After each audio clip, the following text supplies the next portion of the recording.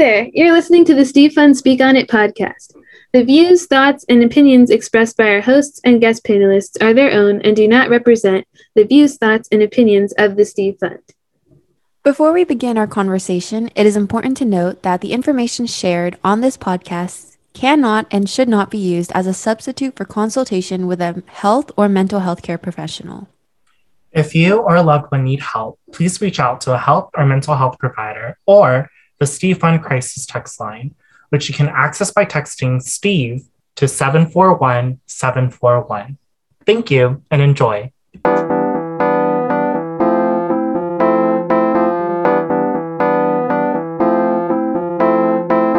Hi, everyone. Welcome back to Speak On It Season 2, Secrets of Wellbeing. In today's episode, we will be discussing physical well-being and body image. Joining us today are Dr. Michelle Maidenberg and Fatima Saifuddin. Michelle is the author of the book Free Your Child from Overeating, 53 Mind-Body Strategies for Lifelong Health.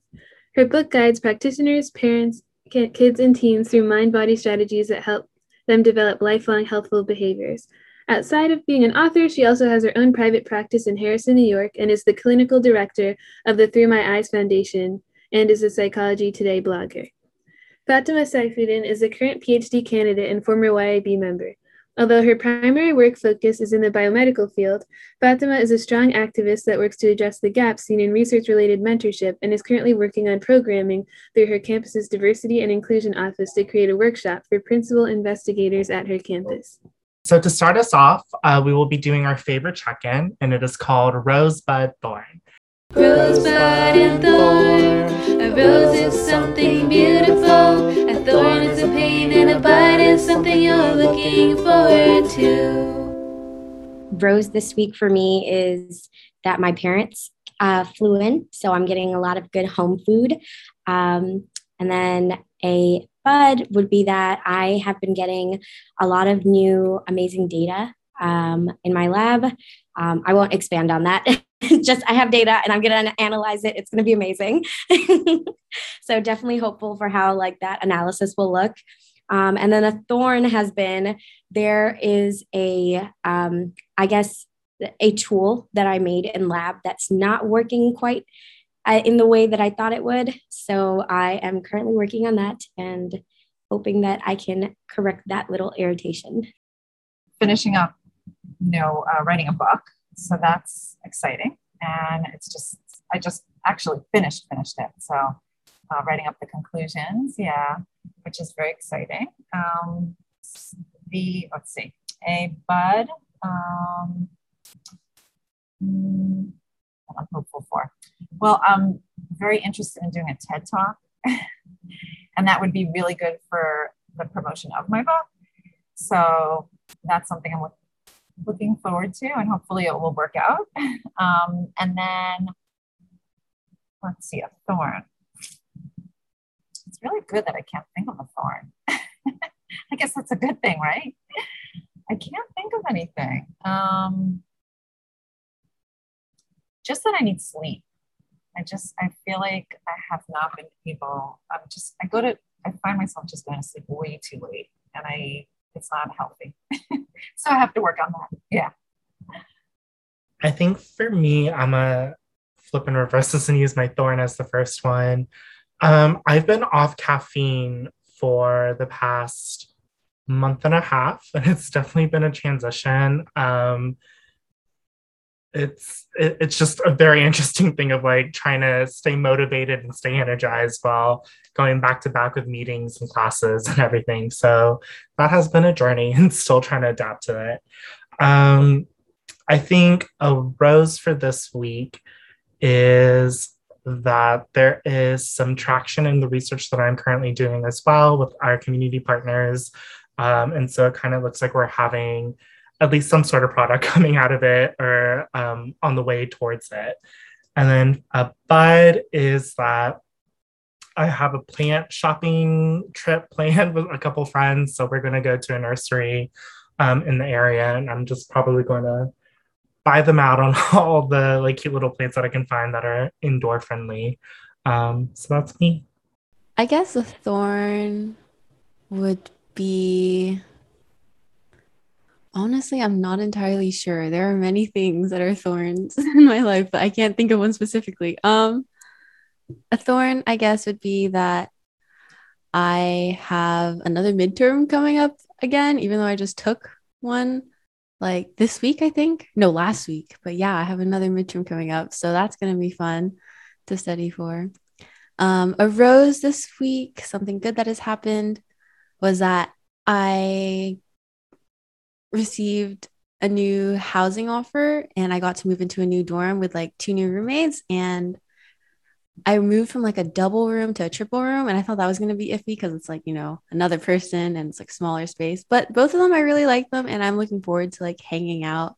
And we have a lot of similarities. So that's pretty cool. And then a bud for this week.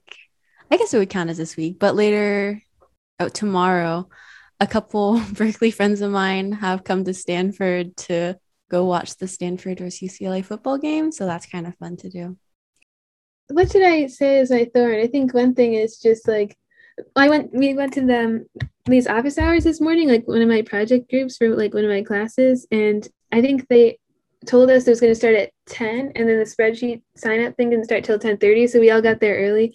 And then when they finally showed up, they were like, "What? Like you were here since 30 minutes ago?" And I just think it was kind of funny. But like little things like that, I guess, can be thorns sometimes. But at the same time, we made the most of it and just took the time to meet together as a group. So I don't know. I guess that makes it not as much of a thorn. And then a rose would probably be I decided to join like the chorus, and we have a retreat tomorrow. That's going to probably take up most of the day, but so far, I don't know. I just really like the people in it, and I like the music repertoire, and I guess how in depth we go with like learning vocal technique and things like that. So it feels good to be back with that because I did choir a lot in high school, and it was just such a big, like I guess, source of stress relief, and just I loved it having that as a break between classes and other things. So I guess that would also be my bud. Like looking forward to that tomorrow. And to start off, let's go ahead and define physical well-being. As described by National Wellness Institute, physical wellness, or as we're calling it, well-being, can be described as how one recognizes the need for regular physical activity and learns about diet and nutrition. Although this was the original definition of the dimensions, I believe a better definition could be taken from Iowa State's Student Wellness Center, which defines physical wellness as the ability to maintain a healthy quality of life that allows us to get the most out of our daily activities without undue fatigue or physical stress. Additionally, it also means living responsibly and taking care of your body and recognizing that our daily habits and behaviors have a significant impact on our overall health, wellness, and quality of life. Michelle, what are your initial thoughts when presented with this concept? I think it really has to do with, the particular person in terms of how they see their own wellness. And I think what we tend to get into is being, I think, too specific on the definition. And what ends up happening with that is people end up getting into kind of a spiral of feeling like they're not doing enough, right? Because they're not, subscribing to whatever the definition is. And that varies from person to person. It has a lot to do with our energy level, for example, our abilities and so forth and so on. So, and I think that's why people don't stick, to wellness. I think, sometimes I do talks and workshops and I'll ask people, how many of you have lost, weight over time? And everyone's hands inevitably go up. And then I'll say to them, how many of you have kept it off, and sustain it over a period of time? And all the hands go down, inevitably.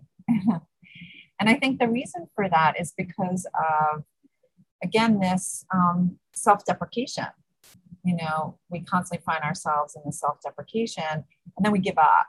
And anything that you really want to do well, you have to put a lot of practice in, obviously. And it has to become, habitualized. And I think it could be very uncomfortable, obviously. People have this inclination that they're supposed to be doing it a certain way. So they give up because they don't like what they're doing, or it is particularly uncomfortable. So what I try to reinforce with individuals, it's so important that you build yourself up incrementally so that you're not injuring yourself, for example, or that you're not feeling deflated in some way, right? And also you take your individual preferences and needs into consideration, how critical that is. So thinking about, let's say you want to do cardiovascular exercise, let's say. Not everybody is going to go run like 3 miles. That's not fun for everybody. So if you like to do Zumba, you like to just do movement or yoga or whatever it is, just to find the thing that works for you. I think, so getting back to the point is I think everyone needs to define it. And it also has to be connected to their values. So I think people do wellness for different reasons. And, for example, in my book, when I talk about kids, or adolescents or teens, parents, what they tend to do is they'll say something like, oh, you have to eat well and exercise because you have to live a long life, or etc. And adolescents and teens are not thinking about their longevity. Like that's the last thing on their mind, according to them, right? They're invincible. They're going to live forever. So it's not really speaking to what's important to them and what their value is. So it has to really be significant to the person. And I'll just give you a very quick example. I had somebody I was working with, and, we were trying to kind of identify what her value is around wellness. And she we were kind of going, and I actually came up with a number of values that I identified that tends to be most important to most people. So as she was talking, I asked her about whether or not, her functioning is impaired because of her wellness. Like, does she not attend events because of people being there and her feeling insecure, or whatever the case is? So she said to me that because, lately she's gained some weight, that she'll avoid social situations. And that, that she feels really sad about that because she isn't seeing her friends as often as she'd like to and all of that. And then I said to her, wow, you're really compromising a value. And she said, what do you mean? I said, independence. Like, it's actually impairing your ability to be independent, to do the things you want to be doing. And she looked at me and tears came streaming down her eyes. She's like, I never thought about it that way.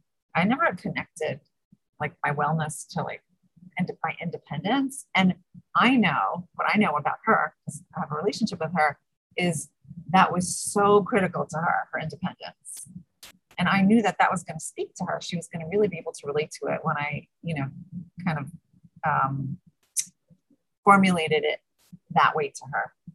And then she was like, when I think about my wellness and when I'm actually behaving on behalf of my best self, I'm going to take that into consideration. I'm going to ask myself, is this taking away from me being my best self or any critical values that are important to me? And that really helped her. I really love that you were emphasizing like the concept of like values, and in terms of like talking about like well-being as a whole, like, like how does this, like you're saying, like this definition does get a bit specific. And at times it can impact people's values in terms of like, okay, like what does this mean regarding me personally?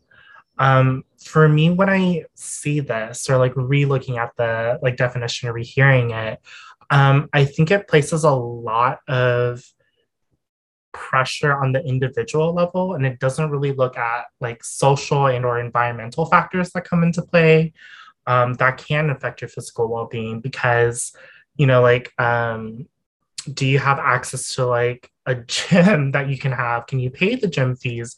Are you able to have like fresh groceries? Are you able to cook with these fresh groceries? Are things that you're comfortable cooking, and it's something that, like from your cultural component, like you grew up eating this stuff to help you kind of push your well-being in terms of like continuing on with the process. Because like you mentioned, Michelle, a lot of these like habits that we need to build up for to maintain our well-being, like they are incremental. This kind of makes me think of like New Year's resolutions, for example, and how people tend to like go big or they go home. And it's usually because they like make these like huge goals, and then if they fall off track, or if it's like one little tiny slip up, they're like, I messed up like week 2 of this like resolution. I'll try again next year, because it's not too big enough. And I think that also comes into play of like discussing like SMART goals or like other ways to kind of help your progress along. So for marathon training, you don't go first day, you don't start running like 5, 7, 8 miles. You start off with, you don't even run miles. You start off with minute increments. You run for like 20 minutes, 30 minutes, 10 minutes, 20, like keep going back and forth until like you get strong enough to be able to do the mileages. And I thought that was really interesting too, because I know later on in my training for like a marathon, there would be 1 or 2 days where I would miss practice due to some like school complication. And I just wanted to quit training for a marathon in general. Like, even though I had run for like 2 or 3 months, I missed one practice that was like 2 or 3 miles. And I thought I was failing already, that I couldn't run it. And I just wanted to quit.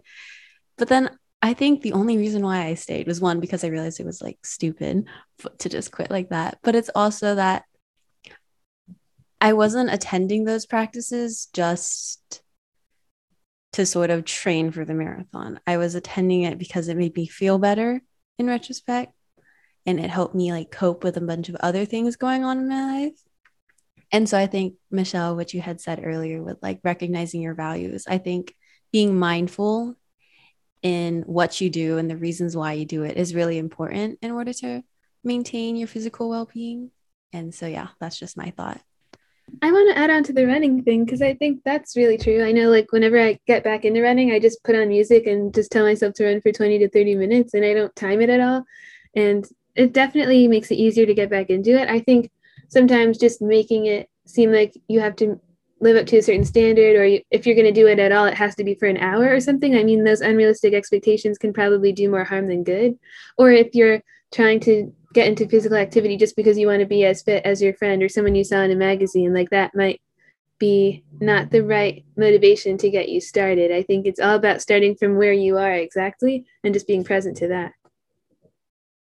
What really resonated with me during like your response, Michelle, was you speaking about your friend and her saying like, oh, I gained weight and I feel like I don't want to go out anymore or like see people. And I definitely have that same sort of anxiety. And like, even like growing up, like not putting aside like what we see on social media and how that affects our behavior and things like that, just like culturally speaking, there's always this idea of like, what will other people think? What will other people say? Like your aunt's coming around and being like, hey, you look a little chubby today. Yeah, things like that. I think it's taken me a really long time to grow out of the need for validation from the people around me. And I can't say that I've fully grown out of it. That's definitely not true. And it's just a continuous work in progress. But I think what really changed is that, especially it mostly changed a lot this year, is that I learned to like value my own needs and my own time and recognize where I get my energy from. Because for a really long time, like I got like, anxious and more depressed in college and stuff. And then I started to think that I just didn't like being around people. And that wasn't true. I actually get my energy from people. And I recognized that this year, and like seeing myself go out and like socialize more, I was like, this is what physical well-being is for me, right? Personally. And so I think I really resonate with the idea of like choosing your value and choosing to value yourself before like the things around you, I guess. Yeah. I do think the cultural components in terms of like parents, aunts, uncles, grandmothers, grandparents, etc., making those commentaries, because at least from my opinion, it doesn't really initially come off as like a malicious intent sort of thing. It's kind of like they're trying to look out for you in the best ways that they can, and physical appearance is just one of the things that they can see. So they're looking at you and, like you got a little bit of chubby cheeks. They're like, oh, like, like maybe like you're eating a bit too much. Maybe like you can impact your health in terms of your cholesterol, blood pressure, et cetera, et cetera. So we kind of want to watch out for that. And I think for me, coming from a first generation, like situation, like our medical care, like insurance things, those are definitely things that they were consistently being conscientious of, like, okay, how often do we need to see a provider? How often do we need to pay the co-pays and et cetera?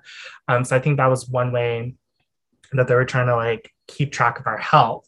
But on the flip side, I'm pretty sure I'll have to pull up the study. I think there were studies that shown that like when parents are consistently making those commentaries, it actually makes it a lot more difficult for kids to lose weight. And in fact, it does the opposite effect where children unfortunately are gaining more weight because the consistent, I'll say nagging because I can't think of another word. The consistent nagging at some points really kind of chips away at people's self-efficacy and their ability and self-worth and image to be able to like motivate themselves potentially to lose weight. Sometimes the comments aren't helpful, and sometimes they can just reinforce unhealthy behavior too, because I think what you want to do is probably encourage people to do what's good for them and not just motivate them to fit a certain aesthetic, which is sometimes the approach a lot of friends and family take, like with good intentions, but they just don't even know what they're doing. And in my family, I've never really felt like shamed at all for gaining weight or losing weight, because I know I have over the years. Like I grew up pretty athletic, and then like I know I quit swimming in like 7th grade, so I probably gained some weight in 8th grade, and then I did some more sports in high school and got into running, and that was fun. But I know that my grandmother was always concerned about me, I think the most probably when it came to gaining weight in college, because she just, for some reason, she just saw that in my future. She was like, now when you go to college, like don't gain the freshman 15. I luckily didn't end up doing it. And I think it probably could have had to do with the fact that I started running a lot. And I also went vegan before my first year of college. And I don't know, things were also pre-portioned because of COVID. So it could have been a combination of things. People definitely look out for each other in that way in my family. And like the women are always like either going on diets, not to put y'all on blast. But I would say no eating disorders or anything like that, and not really shaming other people. But there's always that, like, it's really important, especially for women, I think, women of color maybe, but just women in general, to just always stay in shape. And there's not the same pressure on the men. Like they're not going on diets as often. They may not be as in shape, but they will be like, oh, I'm like biking again or like playing tennis again. And it's like, okay, that's great. But like for women, like they cannot be overweight or it would just be such a bad thing. At least that's what I see in my family. And I remember like, and my family will like check up on me, or they'll like see me on a video call when I'm away, and they're like, oh, like you look great. Like you look like you didn't gain the freshman 15. And I guess it's supposed to be like a compliment or something.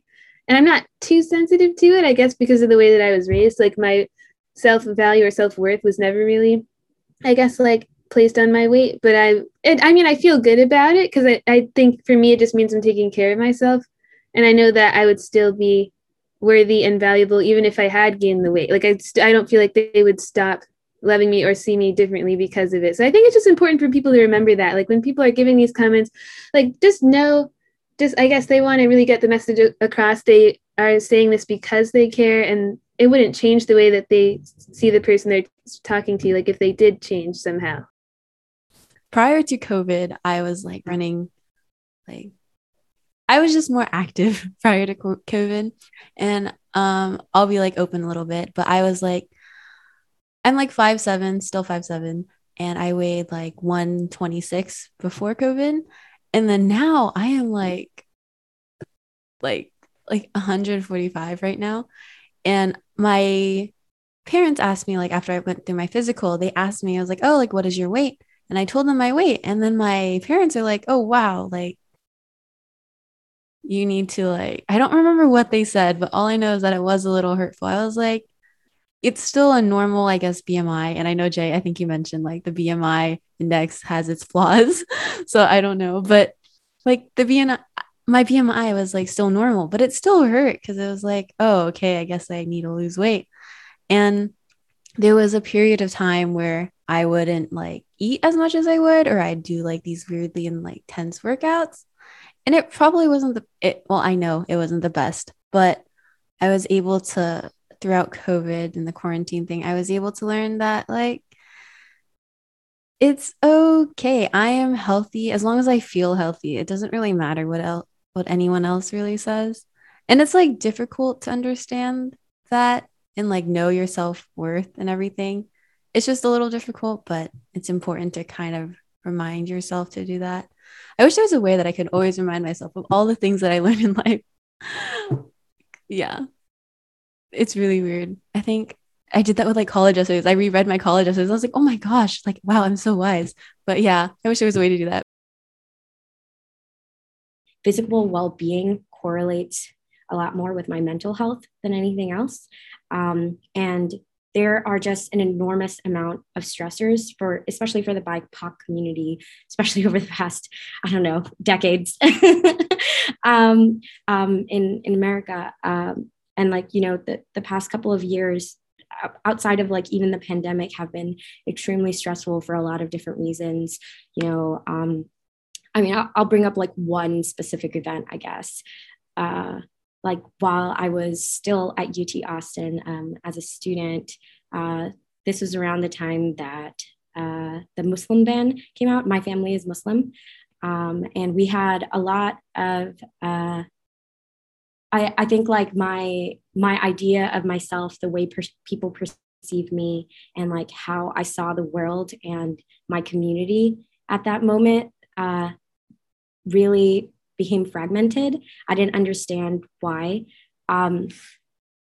these changes were happening to a certain extent, and that I wanted to fight them, but I was so overwhelmed and so stressed out by just like the emotion of seeing my environment change in such a way that I think like that definitely affected my physical well-being. And I know it affected a lot of other people's physical well-being as well.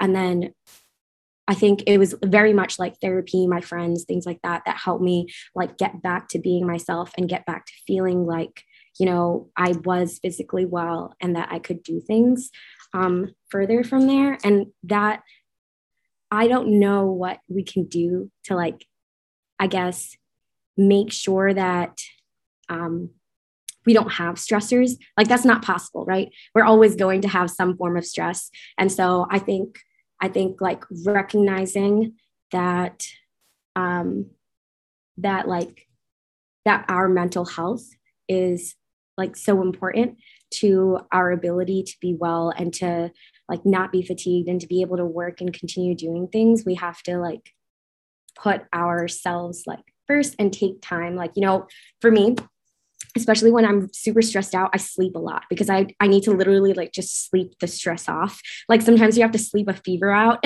or like sweat a fever out. I'm sleeping the stress off. So that definitely has worked for me in a lot of different ways.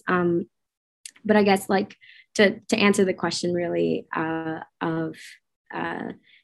like what are some of the experiences that I've like felt related to physical well-being as a person who is BIPOC, I would really say that like most of my experiences are centered around like environmental influences rather than, you know,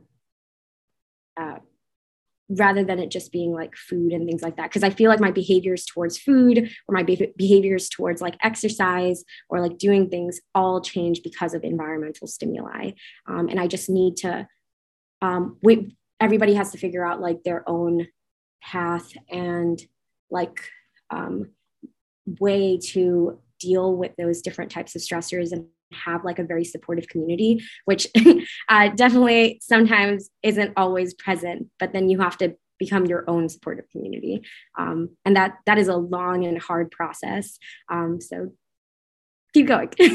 Yeah, I was really able to relate to what you said, Fatima, because with college, it was really like college. I live like 30 miles away from my school. And so it's not like it's not like I'm homesick, but just having to go to bed in like a different place. And especially like since I had some like roommate conflicts, there were some like little disagreements. I was kind of staying at my friend's place and then I would spend some nights at my dorm and then I'd go back home. And it felt like every night I was sleeping at someplace different and it wasn't exactly home for me. And I couldn't do the things that would make me happy. And like people change too. So it's like you can't spend a lot of time with people that like, let's say you're running buddy. So like there goes my like, physical wellness. Like, oh, if she's not going, then I'm not going to go. And I guess with what you had said too, like through your own experiences, I think you were trying to also get at maybe that, I guess, learning to love yourself in a way where you can be independent and do the things that you love is really important. Because I realize that I do need to be more independent. I think that like I should be able to go outside on a run by myself. I don't need a community. I mean, it's great to have like a running community, but I should learn how to be able to sit down and be happy with myself and do the things I love. Because not everyone's going to love everything you love. Like, you can't have a buddy to go with you every place. Like, yeah. So I just seeing your self-worth and loving who you are. So there's definitely a cultural component to this, which we definitely have to take into account. And I remember when I was, I did a focus group, and I also did some work with families using my book when we were, when I first published it. And it was really amazing. But what came out of it, because it was a parent-child diet, what came out of it, which was fascinating, was it improved communication, which again wasn't necessarily expected from doing this kind of work, but it was a backdrop of what happened. And the reason for that is the families realized, and there was a particular diet that I have in mind of a mother and a daughter, and they happened to be African American, and but the daughter was complaining, and she was a young adult. She was complaining that the mother constantly puts her down and speaks to her in a pretty derogatory way around food in general. And, I saw I saw the body language, and I stopped and said something like, oh, how do you think your daughter is taking in what you're saying right now? How do you think that feels? How do you think that impacts her, and all of that? And the mom stopped, and she got, teary-eyed, and she said, that's the way my mom spoke to me. It's kind of a tough love, particularly around food, You're so fat, you have a fat, butt, whatever. She used to kind of, and she recalled all the things that her mother used to say to her. And I said, how did that feel when your mother said that to you? She said, it was pretty horrible. I said, but you're kind of doing that to your daughter. She said, well, that's all I know. I'm so used to it. I'm so used to hearing it. That's what we do. And I said, but it's being harmful and hurtful. And the other thing, which is also fascinating for my research, is that I was looking at teasing, fat shaming, teasing, etc. And the prevalence is within families. It happens most often within families, which I think is also pretty interesting too, because you would think, right, kids get bullied outside in school and etc. They do, of course, but it is most prevalent in families. So I thought that was just, kind of important to mention. And I think the difficulty with food and wellness and exercising is, if we're talking about like drugs and alcohol, if we're talking about other substances, we could abstain from other things. We can't abstain from eating and food. We are constantly around it. We're socialized around it. And I think across cultures, there's always some traditions around food. There's always, we celebrate, I think, across cultures too, around food. So it becomes confusing in terms of, monitoring ourselves or getting a sense of, what's appropriate or what's not appropriate, or how do we want to look. And again, I don't have to get into like kind of social media. And there was actually something that came out last week. I'm not sure if you saw it, but Facebook did a study, and it showed, did you see this? No? Facebook did a study, and it showed that Instagram, according to their study, Instagram is detrimentally impacting the self-confidence of teen girls. And they showed that the numbers of depression, anxiety, and also suicidal ideation, and also, suicide in general, has increased incrementally over the years, and that one of the variables is actually social media, looking at pictures, comparisons, and all that. So we're also getting a lot more information, and also hard numbers that are providing support to the fact that these things are detrimental to the mental health of our youth. And, that's why there's huge prevalence of eating disorders and other mental health issues related around food. So just wanted to jump in with that, because that just came out, like, I think in the past couple of days I saw it. And one thing I've heard is sometimes eating disorders have to do with wanting a sense of control in one's life, and like I don't know. Maybe this could be a question. Like, what are some other things people can do to help them feel that?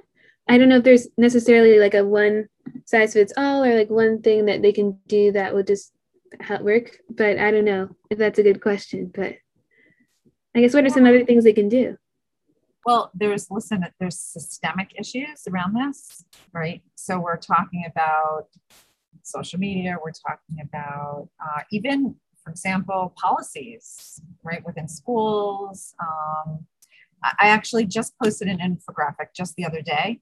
It was a thing of French fries from McDonald's and a cup full of fruit.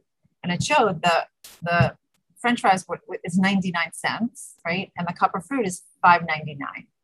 And there are a lot of like, I think, underlying causes of that, but it almost like suggests to me, like if I see that, I'll be like, it's almost like the price is trying to suggest that the French fries are less consequential than the fruit. It's like the fruit is like a commitment, like you're committing like $5 to that instead of like a few cents. But when it comes to your body, like the French fries are taking a much bigger toll, and like I guess companies just want to profit, and like that's why they're able to be so competitively priced, but it's not supposed to be telling you like this is a better option. But that's like a real thing I think a lot of people deal with. I mean, I think that could also be potentially a BIPOC topic as well, because people get influenced by marketing, and more than like I guess health information in schools that should probably take precedence over all the other information that's coming their way. But that's a big thing, I think.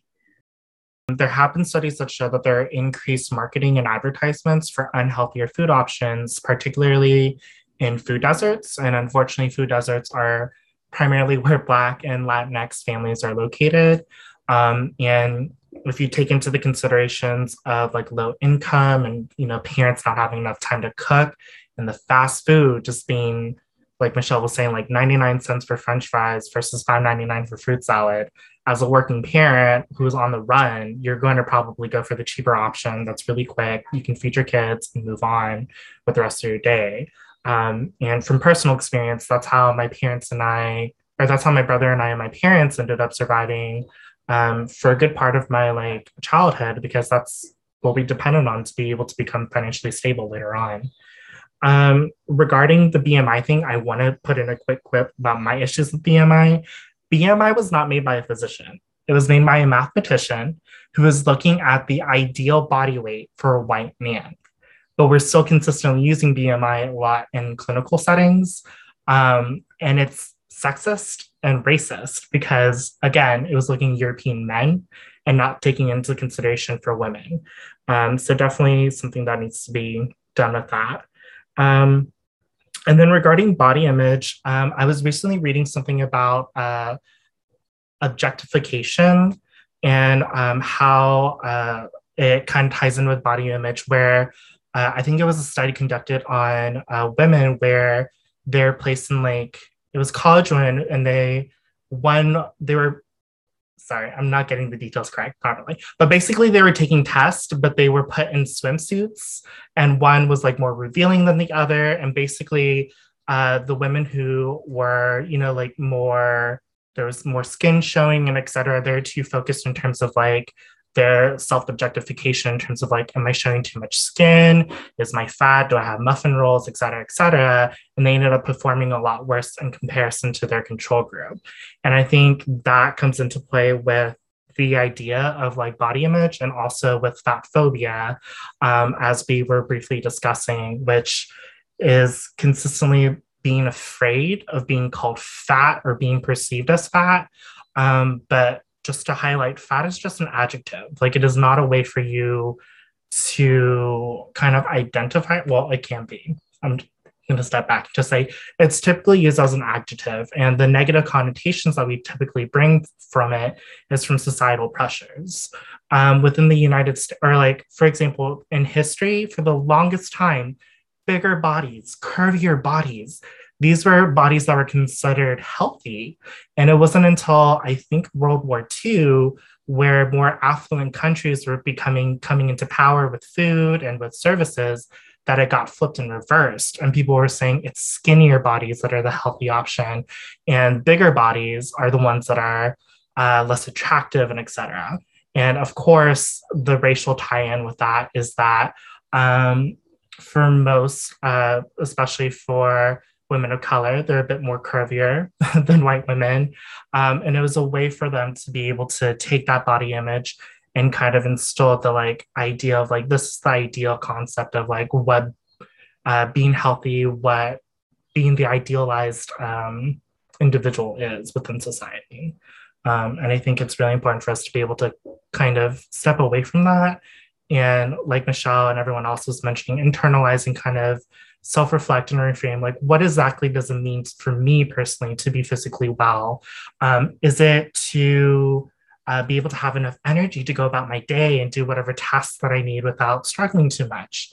Is it for me to go outside and feel sexy? And if that's something that's good for you, go for it. But it's kind of like, what are your values? What exactly do you want reflected internally and externally? Yeah, it's like I didn't even think a lot of these beauty standards affected me growing up. If anything, like for some reason, I thought I looked more like them. Like I thought I looked more like the people in the advertisements. I had like the reverse of like body dysmorphia. Like instead of thinking I looked bad, like I thought I looked more like the ideal standard than I actually did. And especially as I got older, because between 7th and 8th grade was when I gained a little bit more weight. And my mom said that was around the time in her life when she also went from being skinny to being a little bit more curvy and just like not being like the skinniest girl in her class anymore. Like up until 7th grade, I was also pretty skinny. So I think during that shift, I don't know, my brain just didn't catch up. And so like a few years after that, I was just thinking I looked like everyone else in my class. I went to a predominantly white high school also. And a lot of the girls were like, I don't know. I mean, I think there was definitely a range of body types, but I just wasn't even really aware of what I looked like. And I didn't celebrate it enough. And I wish that I did. And I wish that I was able to see more people who looked like me also, and just more representation, because it's like, it is different. I mean, that's what's so beautiful about the world. I mean, there's diversity, there are different body types, and we really can't just like hail one over the other, because that doesn't really make sense. And if we are doing that, there's like a very like, I feel like conniving reason for like doing that. So I feel like yeah, and also I think it has to do with clothes. I'm not really that into fashion. My brother could speak more on this, and the other people I know, but it's like I think what you wear can have a huge impact on how you see yourself too. Like if you have like a good group of friends or family you can go shopping with, and they like know what looks good on you, or they can like help give constructive feedback and be like, oh, that really accentuates this, or that really fits you well. And it's not just like the trendiest thing, but it's like what looks good on you, what makes you feel good. And like it can be any size, any color. Like as long as you're just shopping for you and you're shopping because you want to be able to put your best foot forward into the world, I feel like that can be a really positive thing. And like, not to be superficial, but it does have a big impact on the way you move through the world and the way that people see you. And I think the biggest thing is you feeling good in your clothes and your skin. And that's something that you can cultivate. And it's not necessarily going to come directly from people telling you what's trendy or what's popular. It's like just celebrating you for who you are and what you look like, and accepting all of you. The way that my body image changed, like I continuously had like sort of a bad idea of what my body image was growing up. And even like just the over until like these past couple of years, it's continuously been negative. And I think one of the big things that helped me change my mindset around my body image was, one, being in like an area where I felt like I was seeing like more diverse groups and more diverse like body types and things like that.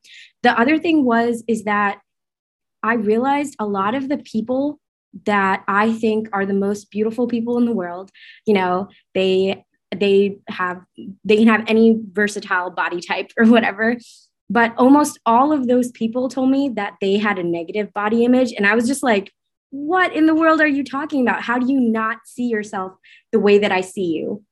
Right. The like, for me, it was just shocking almost for them to tell me that like, oh, I don't feel like I look good. I feel like I need to be wearing this, or I need to decide my clothes because this one cinches here and this one accentuates my butt or something like that, you know?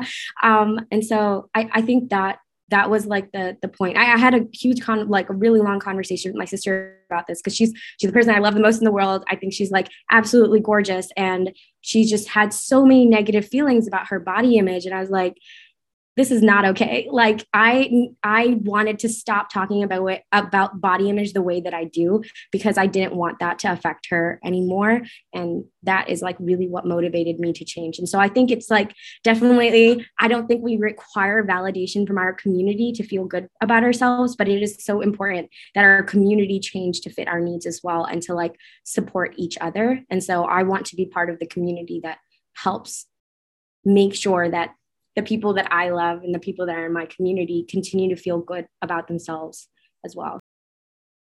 I would struggle with my body image during COVID, and still now. Like I'd just be at home, and there would be no reason for me to like dress up or do anything. And I just like, roll out of my bed in my sleeping clothes, hop on a Zoom and attend school, and I'd feel like whatever, okay.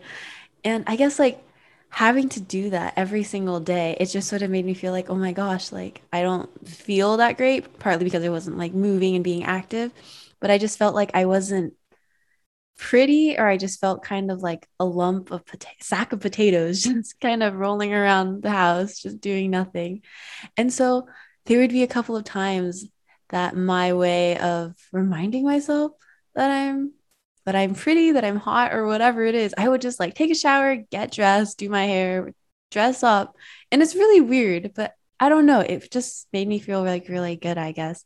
And it's just like, I'm like, I am not a sack of potatoes. I'm beautiful. I'm radiant, and whatever that is. And I don't know. It kind of just was like a sort of like refresh, like a clean slate to start off the day or the next morning. And I think it's like really important to take the time to sort of make yourself feel good before you leave the house. I think there is this one person, some influencer, or I know many influencers do this. They would speak about like before they leave the house every day, like you want to be in a good mindset, because as soon as if you take a step outside that door with a negative mindset, you're going to be carrying that throughout your whole day, until like you need to have your mindset in check and everything like that.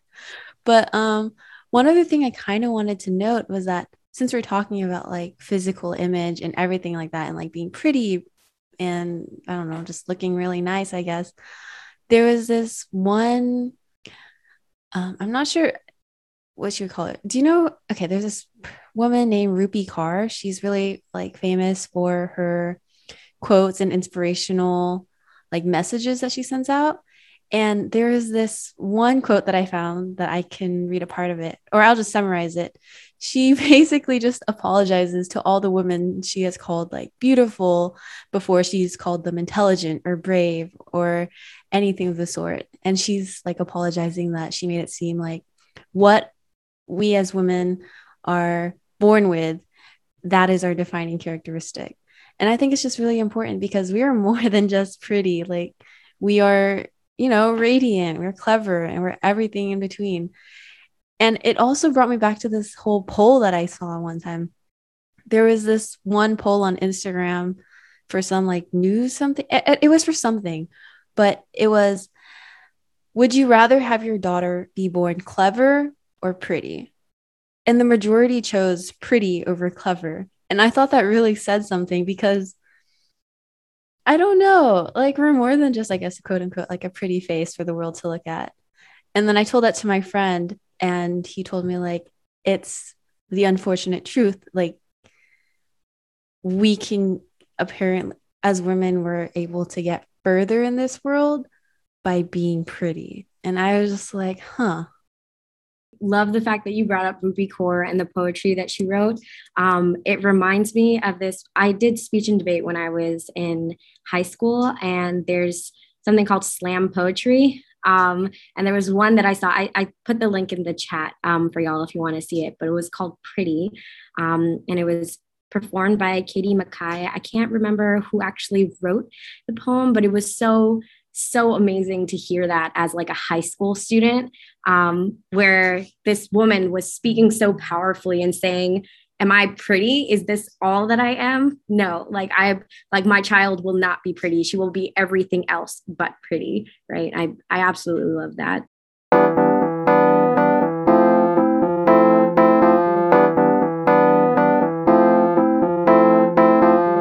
We've touched upon a lot today. And with all these in mind, I'm just wondering, like, what are some coping strategies that you guys have for folks before we sign off? I think we really have to be cognizant about, how we're communicating. We have to be cognizant about advocating, for equality, and that includes accessibility, for everybody equally. That's really important, of course. And also, I actually, the new book that I'm writing right now, or I just finished, is on a lot of, self-love, self-compassion, self-acceptance, self-efficacy, like you talked about. Just being able to not, compare ourselves to other people and to subscribe to a certain standard that we tend to do, and our mind does that. So we really have to fight up and challenge ourselves individually as well. So I think on every level, whether it's at the micro and the macro, and systemically, to really make change. I think it's changed a lot over time, but this year, what I realized is what helps the most is like choosing what you want and who you want to be, and then just doing it. Like, even if, like, there's like this thing in Indian weddings that the wedding is more about all the girls that are coming than the bride herself, because they're trying to get all the other girls married off. So whenever I go to a wedding, my mom dresses me up in all the glamour, and tries to make sure all the aunties see me. But so my idea behind that is wear whatever it is that your mom tells you, but then dance the way that you want. So have fun with it. Have fun living. One of the coping strategies that I've tried, or I'm still trying to figure out, is like learning to have more discipline in my life, and being able to have more control of doing what I want to do because I want to do it, not based on any other like determinants or factors in my life, like the environment I'm in or like the people I'm around. Just learning to be more independent. For me, I think it's a lot of self-love and self-maintenance, and focusing or internalizing, why am I making this effort in terms of like trying to be physically well? Like, is it to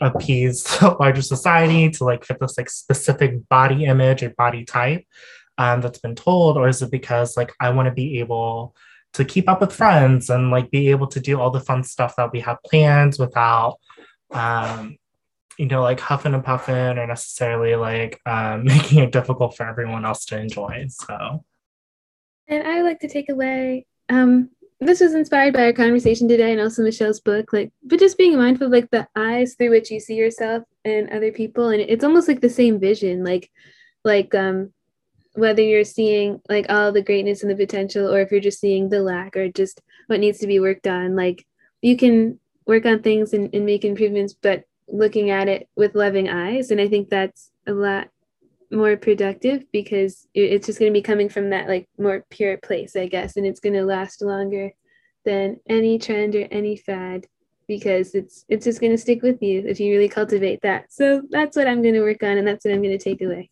So it looks like this is it for today's episode. I want to thank Dr. Maidenberg and Fatima again for joining us today. For our audience, please stay tuned as we dive into the other dimensions of well-being for the season. Bye.